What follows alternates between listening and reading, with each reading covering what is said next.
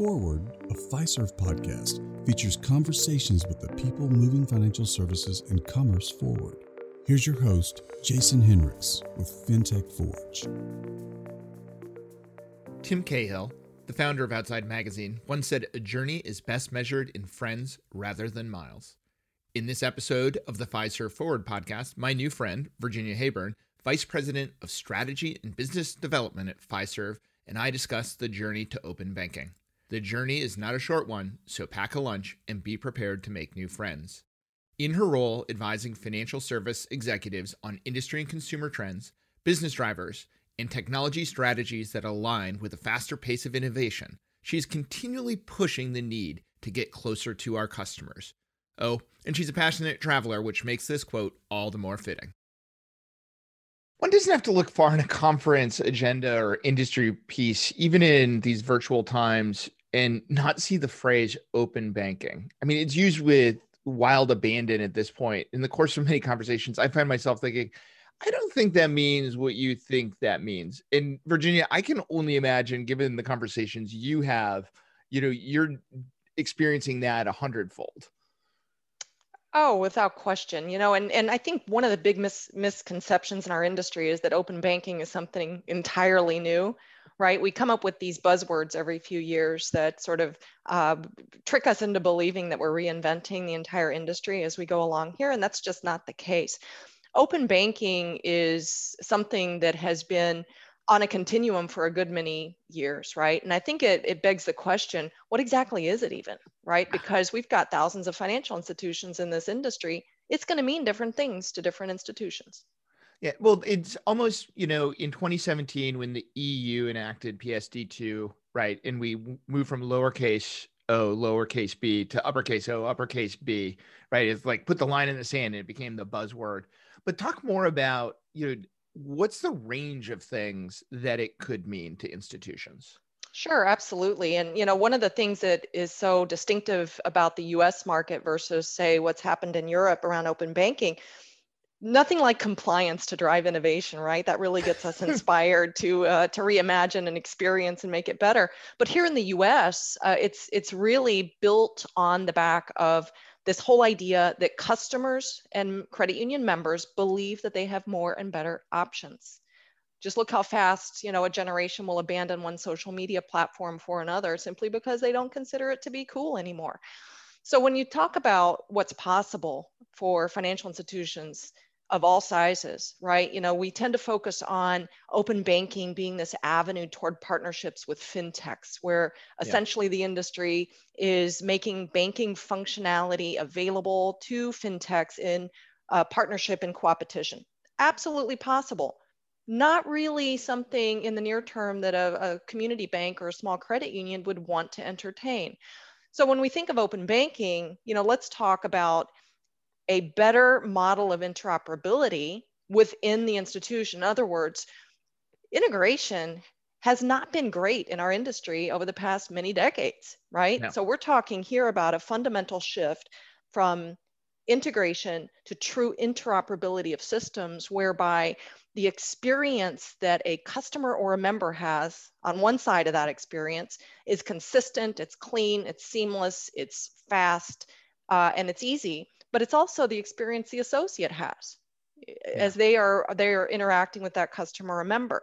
So that's that model of integration. It's integration in a modern context that then gets extended, right, Jason? It gets extended to all the third parties that a financial institution would work with to theoretically create an experience. So for example, it's separate vendor for mobile banking, separate vendor for, say, risk management, how to make those systems talk to each other in a far more effective, efficient way. That too is the promise of open banking. I mean, another buzzword to throw into the mix here that is massively misused is really the definition of omnichannel, right? Where it gets thrown around a lot. And I think most people say the definition is you can, regardless of which channel, you can do exactly the same things. And to me, that doesn't make a ton of sense because I want to do different things on my phone than I want to do on my tablet, than I want to do in the branch. And this idea of interoperability, right? Like it kind of takes the sexy factor out of it and saying, oh, it's fintech partnership. It's like, no, it's actually around how data flows in a strategy. How do the institutions need to begin to approach that? Well, I think first and foremost, understanding that it's not about the channel, it's about the experience that the customer is having with the financial institution. And here's the fallacy of innovation in financial services, in my mind, over the past many years. We have centered our innovation strategies very firmly around products in this industry, right? Innovate around loan products, innovate around deposit products, and how customers and members access those. But we have not adequately innovated around the technologies that power the experience, right? And that's where open banking comes in, where better interoperability comes into play. And it doesn't move us to a world where we are in using one channel. Channel, the channels are distinct. Different customer and member groups are going to use different channels for different things. But in a real world scenario, imagine either you or I wanting to apply for a loan. Are we really going to do that in one sitting? We might not. I might not use the same device. I might pick up a mobile device to start a loan application and then get distracted or just, deal with a toddler sitting on my head and then move to the tablet to continue the process online. And I can continue that process because, as you said, the data is flowing seamlessly. I don't have to re-enter information. I have a clean experience across the board. I can start in one channel, close in another channel. And that, by the way, includes the branch misperception. Again, in our industry, I love talking about this. We think of the distinction between the digital and the physical channel. The branch is a digital channel. It's yes. the associate is using the technology instead of the customer. Yes, absolutely. And we often forget that, right? Like the branch as part of the channel can be a lazy way to avoid the hard work that needs to be done to rethink the experience, right? I'm going to use an associate as the Band-Aid for bad process, bad user journeys. We forget the associate themselves is a user and should have a journey map, not a, hey, you'll figure it out. Here's a bunch of really bad green screen, interfaces for you to go make up for a poor digital experience. Oh, for sure. And that's a recipe for pushing those folks into the gig economy, right? Which is growing like gangbusters right now. The banking industry, the credit union industry needs to be a great place to work. Technology is a piece of that.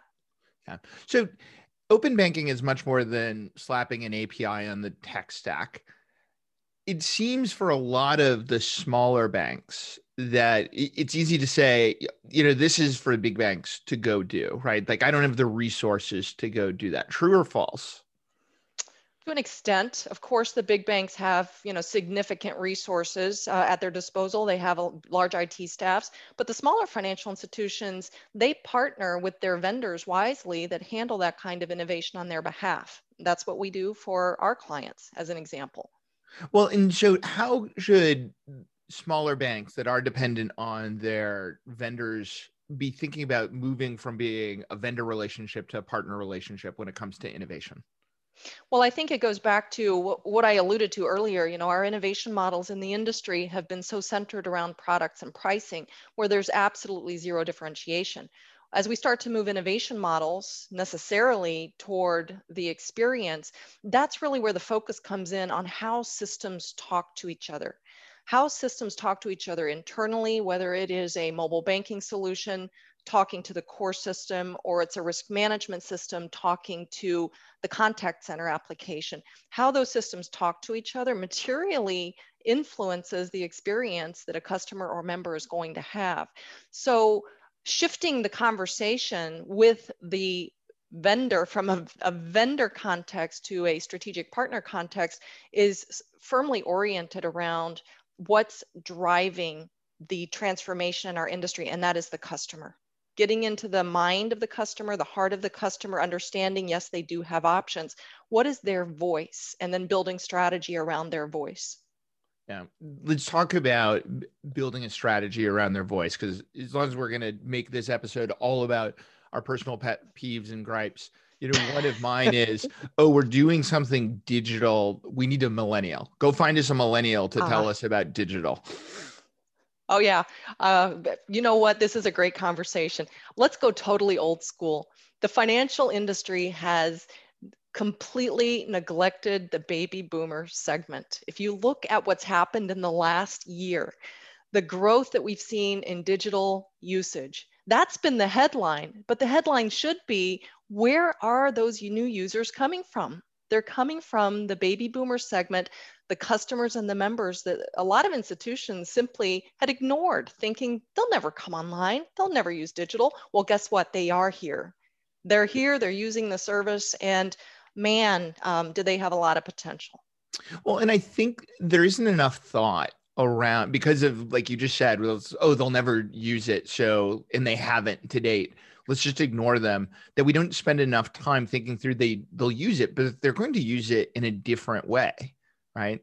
Let's face it, there are at this point people who like have been on Facebook longer than their kids are, who are in their 50s. Like, look at, you and I, our Facebook accounts are older than our youngest kids. We can figure out technology at this point. So when you think of that world of, we need to engage all of our customers and think about, how they use technology and where it fits, how does a bank get started on that?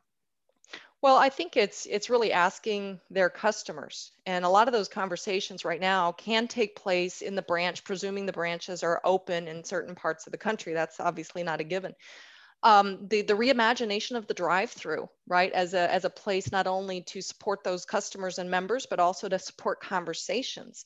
The utilization of the branches to serve as the most important marketing channel for digital capabilities, right? Walk into a branch and instead of seeing auto loan rates, I want to see your new payment capability that you have available and show me how to use it, right? It's that kind of a mindset. And then finally, understanding that more and more of your customers and members across all generations are using your digital channels, specifically mobile.